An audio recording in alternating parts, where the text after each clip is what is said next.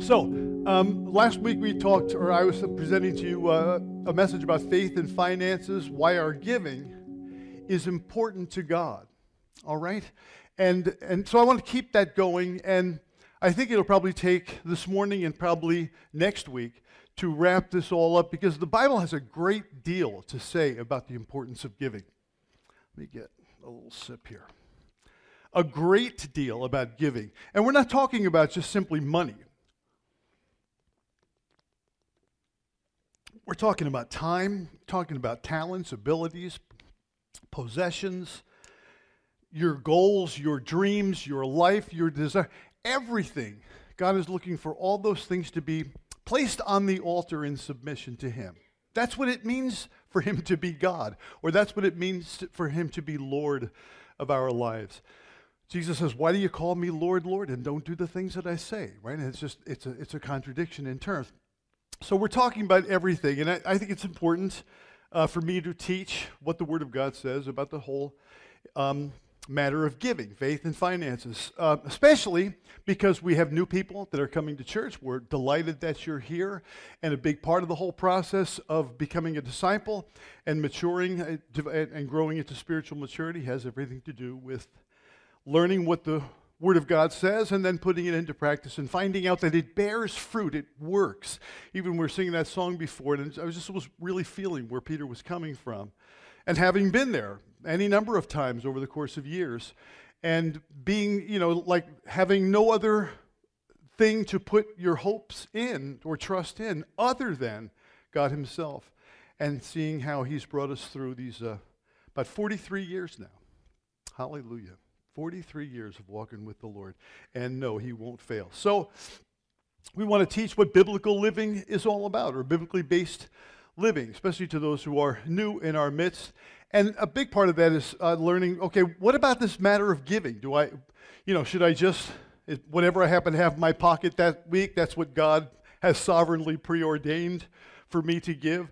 Or should it be a little more organized? And we're going to talk about that and try to give some substance to that as we go forward in this teaching here this morning.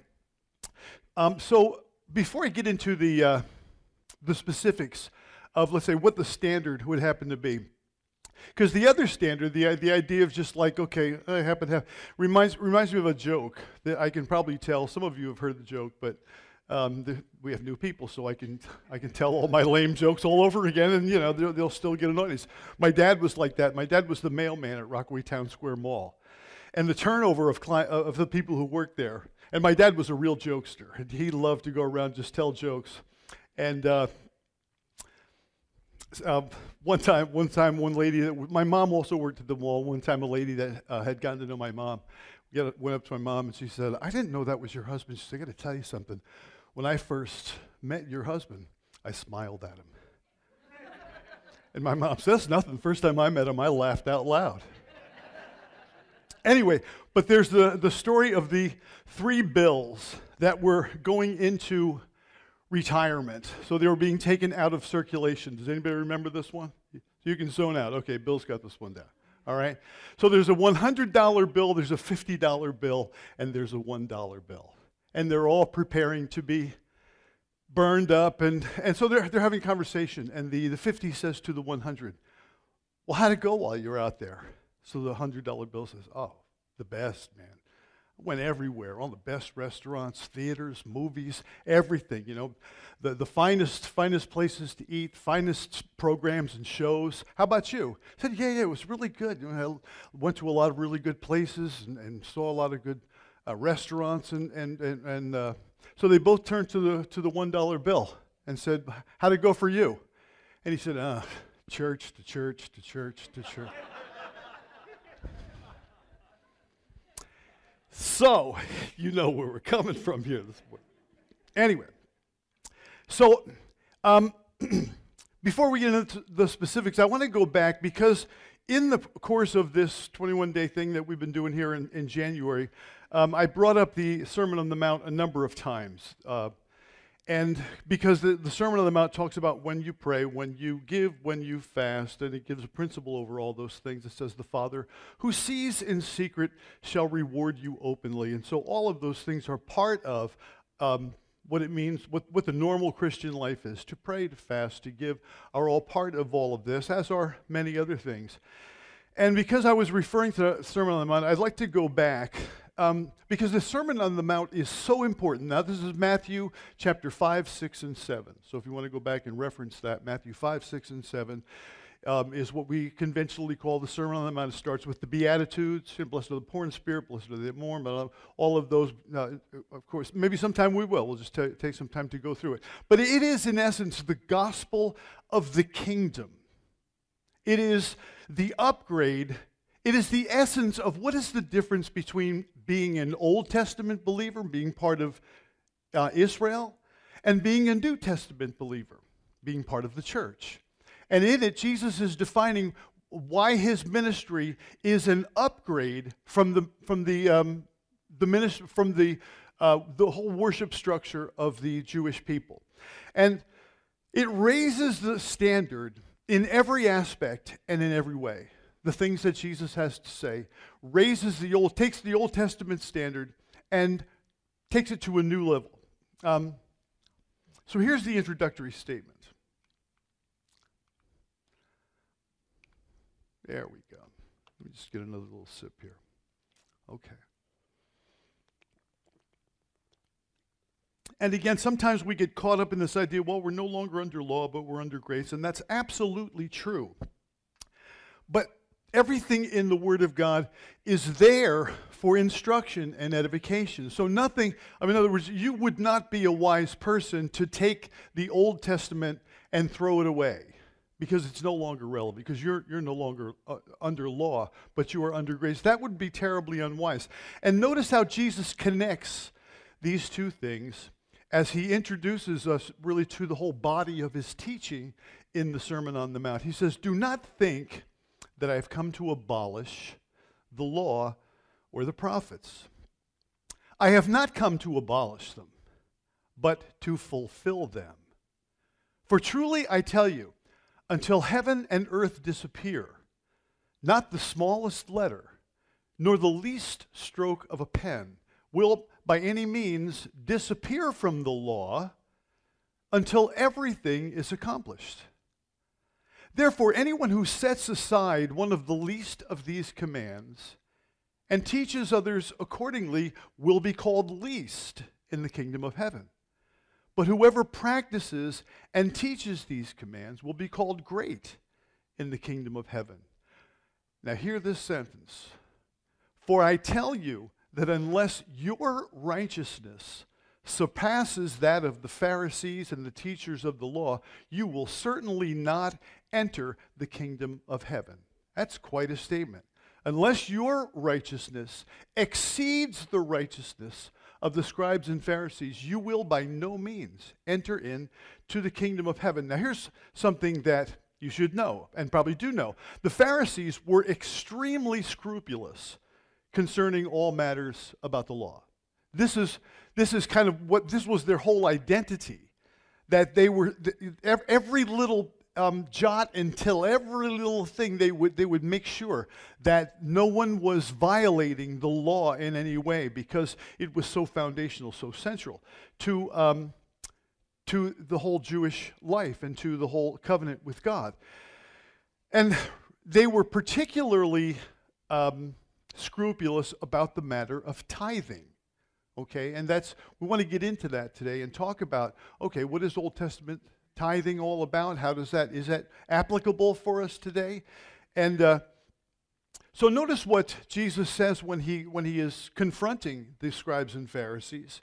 He makes this statement to them, again, just to show you how scrupulous they were, and also to see what the New Testament, what Jesus has to say about their practice of tithing. Take a look at this verse of Scripture.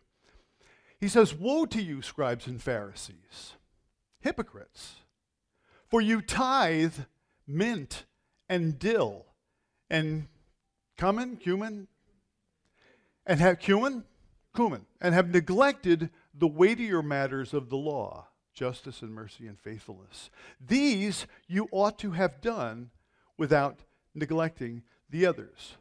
Okay, now what he is saying is you guys are so fastidious about your tithing that if you get like a little bag of mint, you're going to go and weigh out 1/10 of that bag of mint and make sure it goes to the temple, right?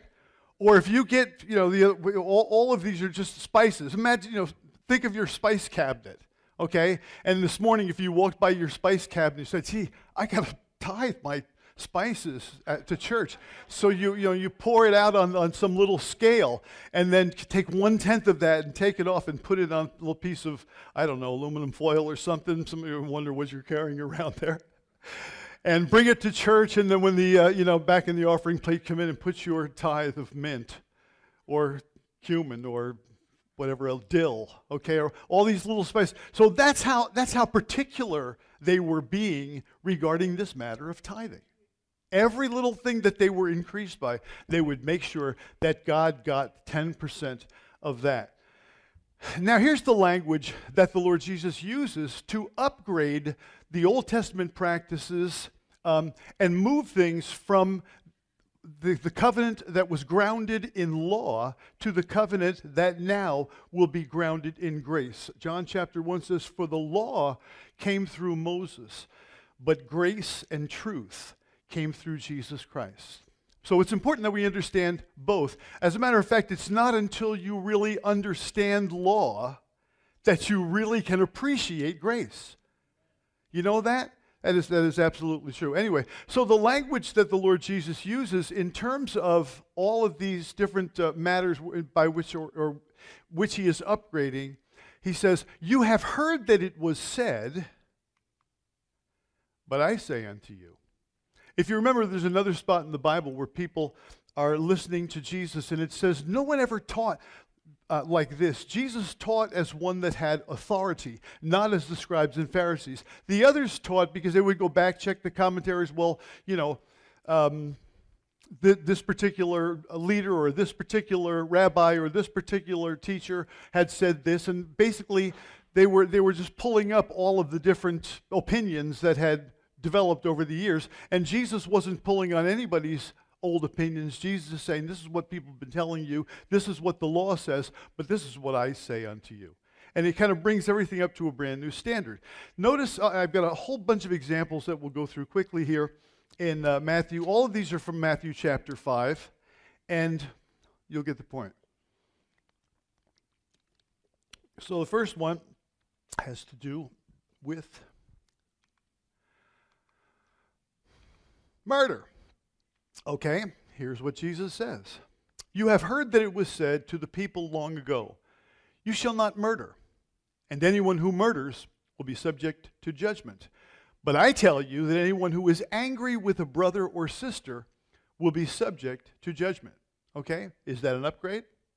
Big time, right? In other words, it's one thing to actually kill somebody. It's another thing to hate somebody and want to kill them, but just not to be able to. And Jesus says, all of these matters are matters of the heart. Second one, these are all in Matthew chapter 5, and this is adultery. "You know this one. You have heard that it was said, 'You shall not commit adultery.' But I tell you that anyone who looks at a woman lustfully has already committed adultery with her in his heart. Not that anyone here might have ever done any such thing." But you can see that this whole thing is moved forward. The bar has been raised, okay? How about divorce? Here's what Jesus has to say in terms of the new covenant. "It has been said, anyone who divorces his wife must give her a certificate of divorce. But I tell you that anyone who divorces his wife except for sexual immorality makes her the victim of adultery." Okay, the standard has just gone way north. The next one has to do with oaths, or what we would swear, promises. If we would make an oath or swear to something, I swear to God that's true, right? To try to emphasize that we are telling the truth. Jesus says, "Again, you have heard it said, you have heard that it was said to the people long ago, 'Do not break your oath, but fulfill to the Lord the vows you have made.' But I tell you, do not swear an oath at all." Now, some people take this far into court and, they'll affirm put their hand on the Bible and affirm, as opposed to swear. I think that's kind of nitpicking, the whole idea. But the idea simply being that we shouldn't need anything to validate or verify what we say. We should just say the truth. And then if we say the truth, we don't need to swear to it or give an oath. But again, you get the point. That in all of these different things, it has always been like this. Jesus says, but I'm telling you, this is where it is right now. This is now the new standard. Here's another one, eye for eye. Okay, Jesus says, you have heard that it was said, eye for eye and tooth for tooth. But I tell you, do not resist an evil person. If anyone slaps you on the right cheek, turn to them the other cheek also. And he talks about if someone takes you to court and wants to sue you for your shirt, give them your cloak as well. And if somebody is forcing you to walk a mile, walk 2 miles with them. In other words, go beyond the standard. Okay, so he's raising the bar. Here's another. These are all in chapter 5. And I'm doing this because I just want to get across this idea that of what is the difference between Old Testament and New Testament, and see that the teaching of Jesus brings things into a whole new light, or a whole new level. Okay, and here's the last one of these. Jesus is teaching about having love for one's enemies. And he says, you have heard that it was said, love your neighbor and hate your enemy. But I tell you, love your enemies and pray for those who persecute you, that you may be children of your Father in heaven. So when Jesus is saying, but I say unto you, he is adding a whole new perspective, a whole new dimension, a whole new attitude or predisposition toward the will of God, toward doing the will of God. Doing it not out of, let's say, slavish obedience, but understanding its value and its significance, and then entering into it far more from the heart. There's a passage, I think, in Thessalonians where Paul is praising these people from Thessalonica. And he says, I praise you because you obeyed from the heart. And so that's characteristic of being a born-again New Testament believer, that obedience comes and arises out of the heart, rather than just some perfunctory obedience that I give because there's some law that says I have to do this. The wonderful part of all of it is that there isn't any law anymore. The law by nature requires obedience. Just like if you're driving down the road and you're breaking the speed limit and you're breaking the law, if you happen to be seen and pulled over, you will get a ticket because that's the nature of law. Okay? If you violate it, there are consequences. The law of God has been superseded by the manifestation of the grace of God. And that doesn't always seem to be something that everybody gets a handle on, but it's very important in this context, and particularly in this context of giving. So the Old Testament law is set aside. Why? Because it did not have the power to produce righteousness. It did not have the power to produce the kind of attitude that God wants to see in us regarding all of these different matters. It just simply turned us into people who had to do something. I've often likened it to a gun to the head. Okay, the law was a gun to the head. So if you break the law, pow. Okay, that's what the Old Testament law was. And so people did obey, but they obeyed because they were under duress. They were being required to. That's one thing. Just like if a person puts a gun to your head, I think that most of us will do whatever that person's asking me to do because they got a gun to my head.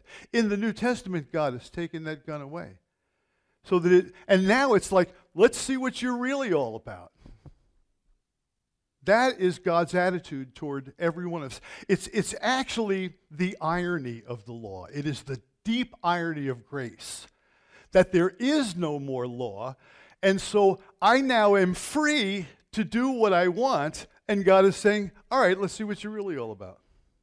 And so it puts me infinitely more on the hook in terms of my life and the way I lived my life before God than the law did, because the law was a requirement.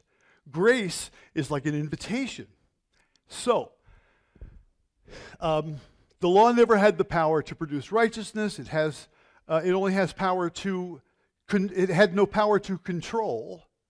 It had it only had power to control. It only had power to convict of what was bad. It had no power to cultivate what is good. One of these days I had a thought that came, and I was sharing it a little bit with the guys on Wednesday night. By the way, you would be so blessed to be a part of the Wednesday night Bible study. Can I put in a little shameless plug? Okay? Right? You would be. It is such a blessing to get together with the ladies and the men, and just it is just such a life-giving time. That's all. We're able to converse about what's going on in our lives and what's going on, and how we understand the Word of God. So I want to encourage you to get out for a Wednesday night. But I was saying that, man, sorry, that a thought came that I thought this make a great couple of messages. Christianity, correcting vice or cultivating virtue? Ponder that for a second. Is Christianity correcting vice or cultivating virtue?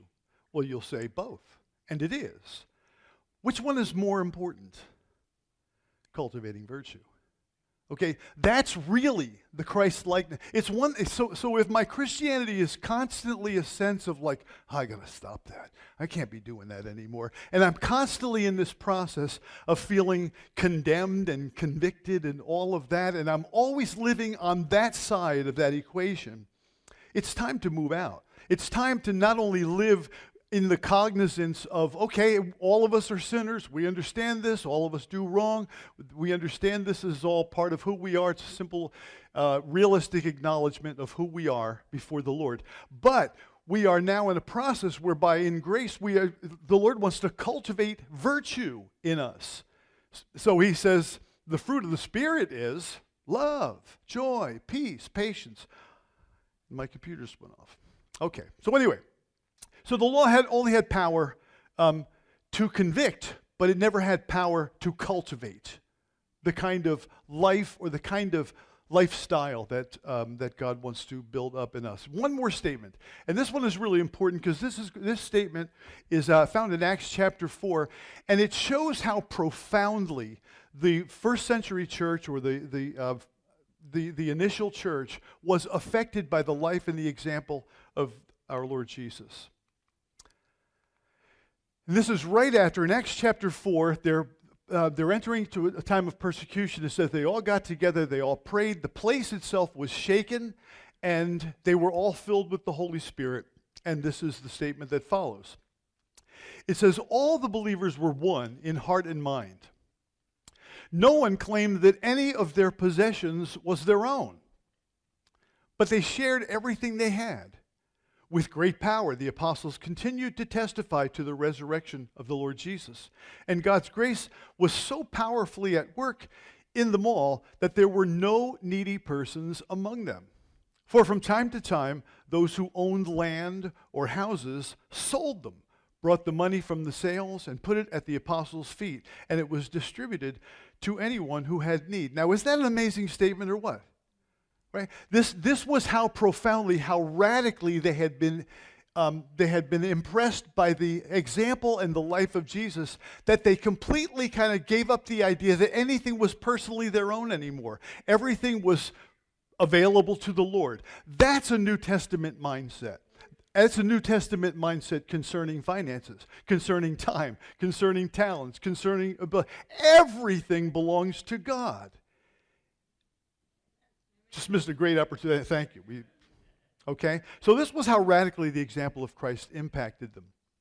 So the work of the Holy Spirit in us is to actually create this family resemblance, to make us like the Father, to make us like the Lord Jesus, right? Like he's in that one that we read before, where he says that you may be the children of your Father. For this I say to you, that you should love your enemies, pray for those who despitefully use you and persecute you, that you may be the children of your Father in heaven. For he makes his rain and makes the sun to rise on the evil and on the good, sends forth rain on the just and on the unjust. Be you therefore, or you be therefore perfect or mature in the same way as your heavenly Father is perfect. So the idea is that we as God's kids now would be transformed to take on the family resemblance.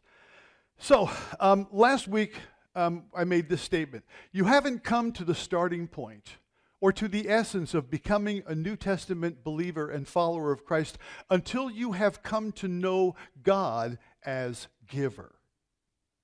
As long as you know God as judge, as long as your primary thought of God as judge, or somebody who wants killjoy, or somebody that wants to like undermine your happiness, or anything like that, you haven't come to know the Lord yet. And it is essential that every person come to know the Lord as giver.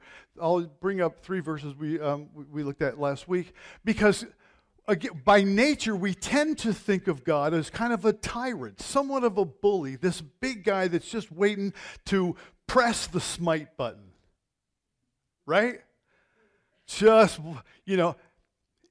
one more time, Wolosin. One more time, baby. Right? And this is kind of a natural concept that we have of God. And that has to be completely eradicated. So to get a relationship going with God, the first thing I have to do is come to know him as a giver, not a taker. That everything that he's about is about giving. Notice these 3 verses that I'm sure you do know well. For God so loved the world that he gave his only Son, that whoever believes in him should not perish but have eternal life. Another one says, for the wages of sin is death, but the free gift of God is eternal life in Christ Jesus our Lord. Free gift of God. In other words, we have to first realize that God is trying to get me to accept and to receive something that I can never be worthy of, that I can never earn, that I can never pay him back for. It's so amazing what God has given, because it's not even as if, it was some material thing. He gave himself. He gave his only begotten Son. He gave Christ Jesus to give his life on our behalf. Paul puts it this way. We've looked at this a number of times. Thanks be to God for his inexpressible gift. And that's 2 Corinthians chapter 9, and we're going to be going back there because that's probably the most important New Testament passage having to do with giving and how it's supposed to work in us. So it's only as we begin to grasp the inexpressible, unspeakable, too wonderful for words gift that God has graciously provided that we can begin to understand who God truly is. So regarding this whole issue of tithing, and we understand, or I hope that you understand, tithing means 1/10. Okay? In the Old Testament, it was a requirement. Actually, it was much more than 1/10, because there were 3 different tithes that were taken. One was for the maintenance of the temple, one was for the maintenance of the priesthood, and another was for the poor. Now, the one for the poor was taken every 3rd year. So in essence, the Old Testament tithe was actually 23.3%. Scared? But just so that we would know. So when it comes to our giving, to think, well, what's the least I can do? Or what's the basic that I can do? Or what's the minimum that I can give and still be okay with God? What I can tell you, there is an important answer to this question. You can give nothing and still be a believer. Okay? You can never give $1 for the rest of your life to anything having to do with church, and you will still be accepted by God. But you will miss out on everything if I'm thinking in that way. The truth is, I really don't get it yet. Now that kind of sounds a bit of a snarky statement. You just don't get it. You know how that is used. And I'm not meaning it like that or some condescending fashion, but it just means that if I am still chafing over giving to God, I have missed the point badly. Because based upon what he has given on my behalf, here's what I got on the table here, Steve, and you're going to have to receive that gift. You want to go, if you want to get anywhere with me, you're going to have to start by receiving this gift. And then once I receive the inexpressible, too wonderful for words gift that God has given, thanks be to God that God has given this inexpressibly wonderful gift, that sets the tone. So am I going to sit there and negotiate with God? Right? It means that I just don't get it. What we should be asking is, how can I give more? All right? Now, I'm not trying to get any money out of anybody's pocket here today, okay? But if we understand the nature of what the New Testament is, the question would be, how can I give more? This is the most important thing that exists on planet Earth. How can I do more? I was reading about this guy named R.G. Letourneau. R.G. Letourneau was a businessman who had made all of this heavy equipment. There's a book called Moving Men and Machines, and the guy made, he was like earth mover type of equipment. He made, I think, or designed 3/4 of the heavy duty equipment that was used in the Second World War. He created a bulldozer. The guy's life in terms of being an entrepreneur and an inventor was incredible. And many people give him credit and his machinery credit for the victory that we had in the Second World War. R.G. Letourneau was a committed believer, and he decided he was going to flip the whole process of tithe. He was going to give God 90%, and he was going to keep 10. I'll show you the video maybe next week. It's really quite an amazing story. But if you looked at the name of R.G. Letourneau, you'll see like when a person's got the message, like, how can I do more? Because this thing here, this the kingdom and the work and the church and all this, this is the most important thing that exists on planet Earth. Everything else is going to burn. Right? It's all going to be gone. And so I get this wonderful opportunity to invest everything I can. Should I put a particular number on that? Not particularly, although you might start with something like this concept of tithing.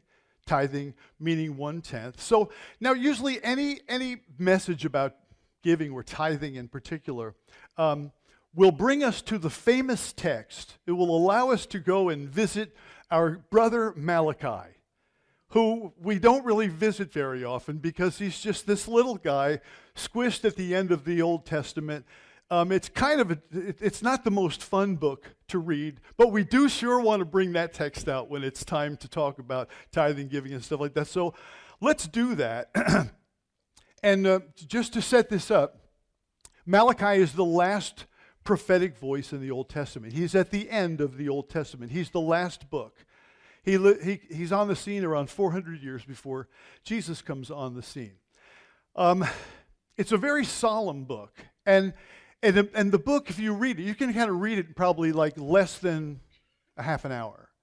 And the book reads like a divorce, okay?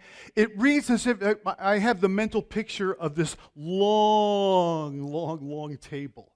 And God's at one end, and you can barely see him down there. And I, as a person of Israel, am representative of Israel. I'm on the other end. And we're just not communicating. We're just not able to communicate with one another. Here's the opening verse, just to give you a feel for it. The oracle of the word of the Lord to Israel by Malachi. I have loved you, says the Lord. But you say, how have you loved us? Is not Esau Jacob's brother, declares the Lord? Yet I've loved Jacob, but Esau I have hated. Now that's the opening verse, okay? God sits down and says, I have loved you. And they go, what? How have you loved us? They're not seeing, they're not recognizing any aspect of God's love. And this is really the first and probably the most basic or the basis for a whole number of grievances that God is going to bring to the table that he has to talk to Israel about. He says, hey, listen, as I understand it, I'm your father and you're my kids. Well, if I am your father and you are my kids, where's my honor? Because the way it's supposed to work is children are supposed to honor their father, but you have failed to honor me. They're offering second-rate sacrifices. Okay, they are bringing to the temple things to fulfill the offerings that they're supposed to give, but they're bringing the lame, they're bringing the diseased, they're bringing they're bringing whatever is convenient. That's an important thing in terms of giving. That's an important statement as well. They were just bringing whatever was convenient, and so God said, I see what you're up to. Instead of bringing me your best, You're bringing me what works for you. And so that might be a blind animal or a lame animal or a diseased animal. Remember what David said when this guy, Araunah the Jebusite, you remember Araunah the Jebusite. Right? When Araunah the Jebusite, David wants to offer to God a sacrifice. And Araunah the Jebusite happens to own the piece of property in Jerusalem where the Temple Mount is built today. It was at the time, this is long before any temples were ever built, it was a threshing floor. It is a big rock ledge.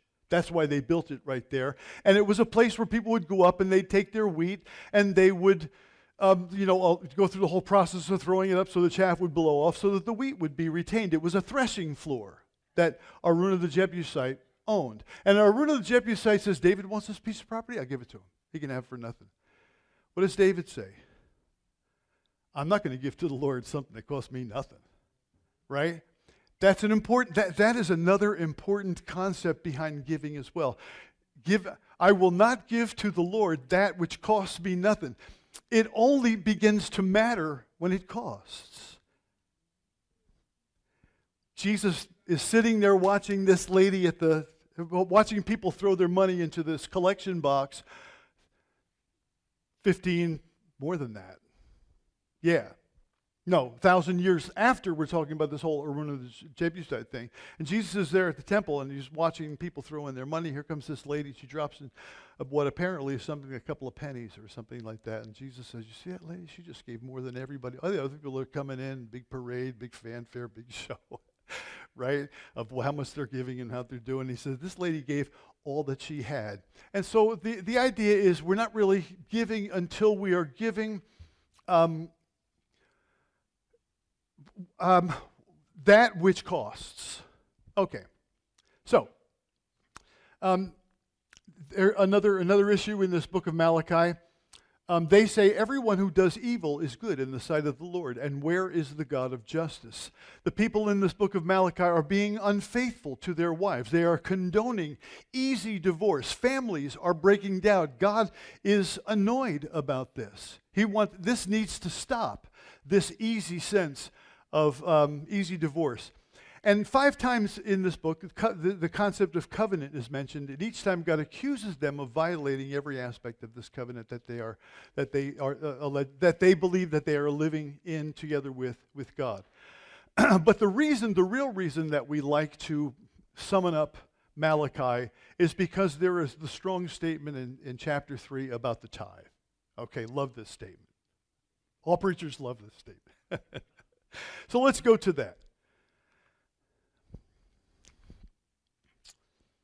For I, the Lord, do not change. Now again, all those other things I said, that's the tone of the whole book. God says, hey, you're cheating me here. How are we cheating you? Here's what God says about this particular matter.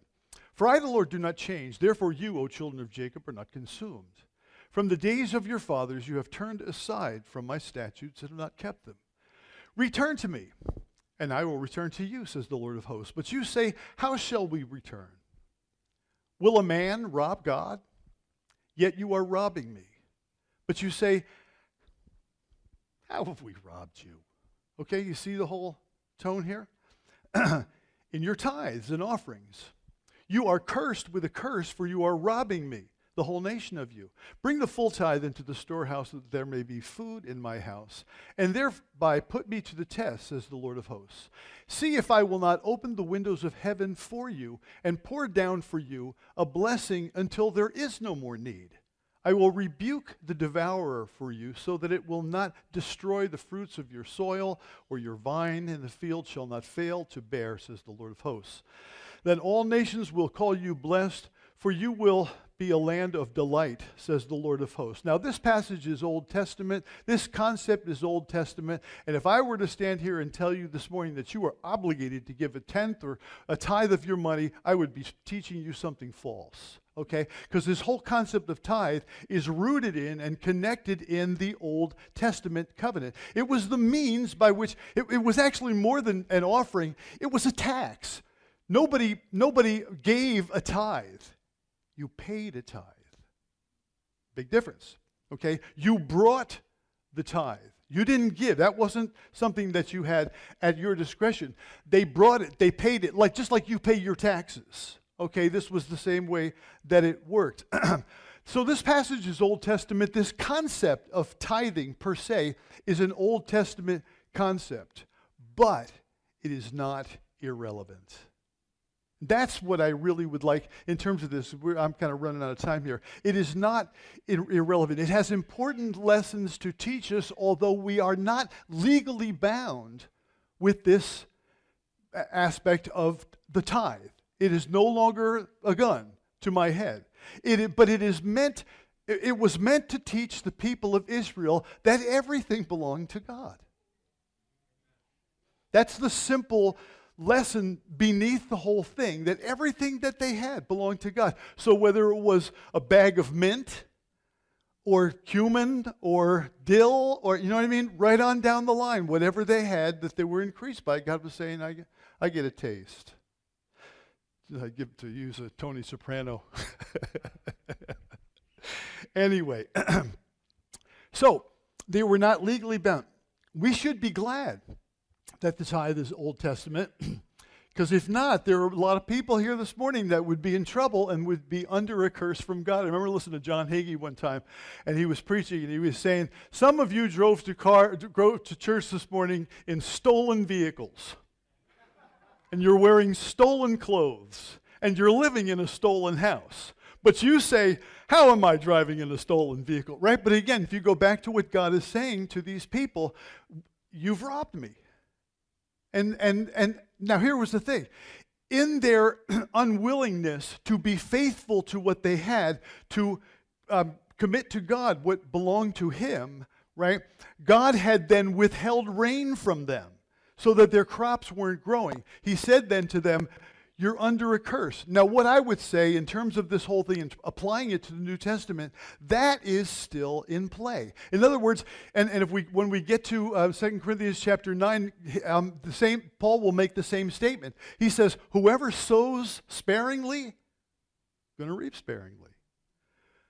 That's a whole different concept than you better give 10%, Lucy, or you're in big trouble. Right?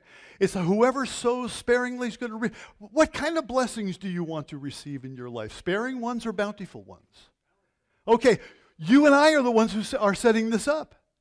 Okay? That is so important. So again, the law itself is not the matter here, but the principle is of great importance, because you can't outgive God, and you and I are setting the whole tone. God has set the standard. He said, here's what I'm giving my son.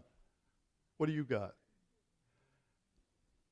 And so this is kind of the basic. So I just wanted to go back to this Old Testament concept, because when God is saying to them, look, you're living under a curse. And that's not good to be under a curse from God. I know different people question this whole value of can a Christian actually be cursed? And I believe, no, you cannot. I do not believe that anybody can put a curse on you. Remember the first verse or third verse in the first chapter. Blessed be the God and Father of our Lord Jesus Christ, who has blessed us with every spiritual blessing in the heavenly places in Christ Jesus. No one can come along, your neighbor who doesn't like you, who you think is probably a witch or a warlock or something like that, and you've been walking around and maybe all of a sudden you caught a cold and you think, they cursed me. Or some person at work, they cursed me. No. No one can curse what God has blessed. That's what Balaam found out in the Old Testament, but that's a whole other story. But God's blessing is on you, and He wants that blessing to multiply and to increase in every way. And the way that whole thing takes on some momentum is because God has given, and I'm a giver, and God gave more, and this whole process of reciprocity in which we are just giving to God out of a cheerful, this is why He says in that passage of Scripture, God loves a cheerful giver. God loves it when out of our heart, when out of our spirit, there is a delight and a joy, realizing that I am getting a chance to invest in the most important thing that is ever going to be.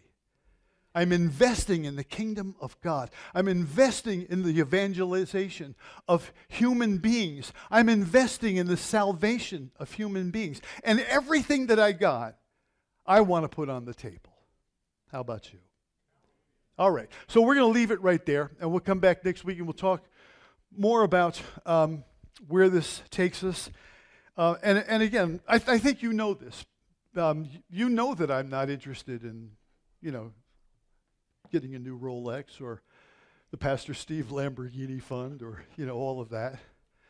Right? But this is all important to teach and preach because the blessing of each individual in this, in our fellowship here, in our community, is hinging on getting a handle on this. Amen.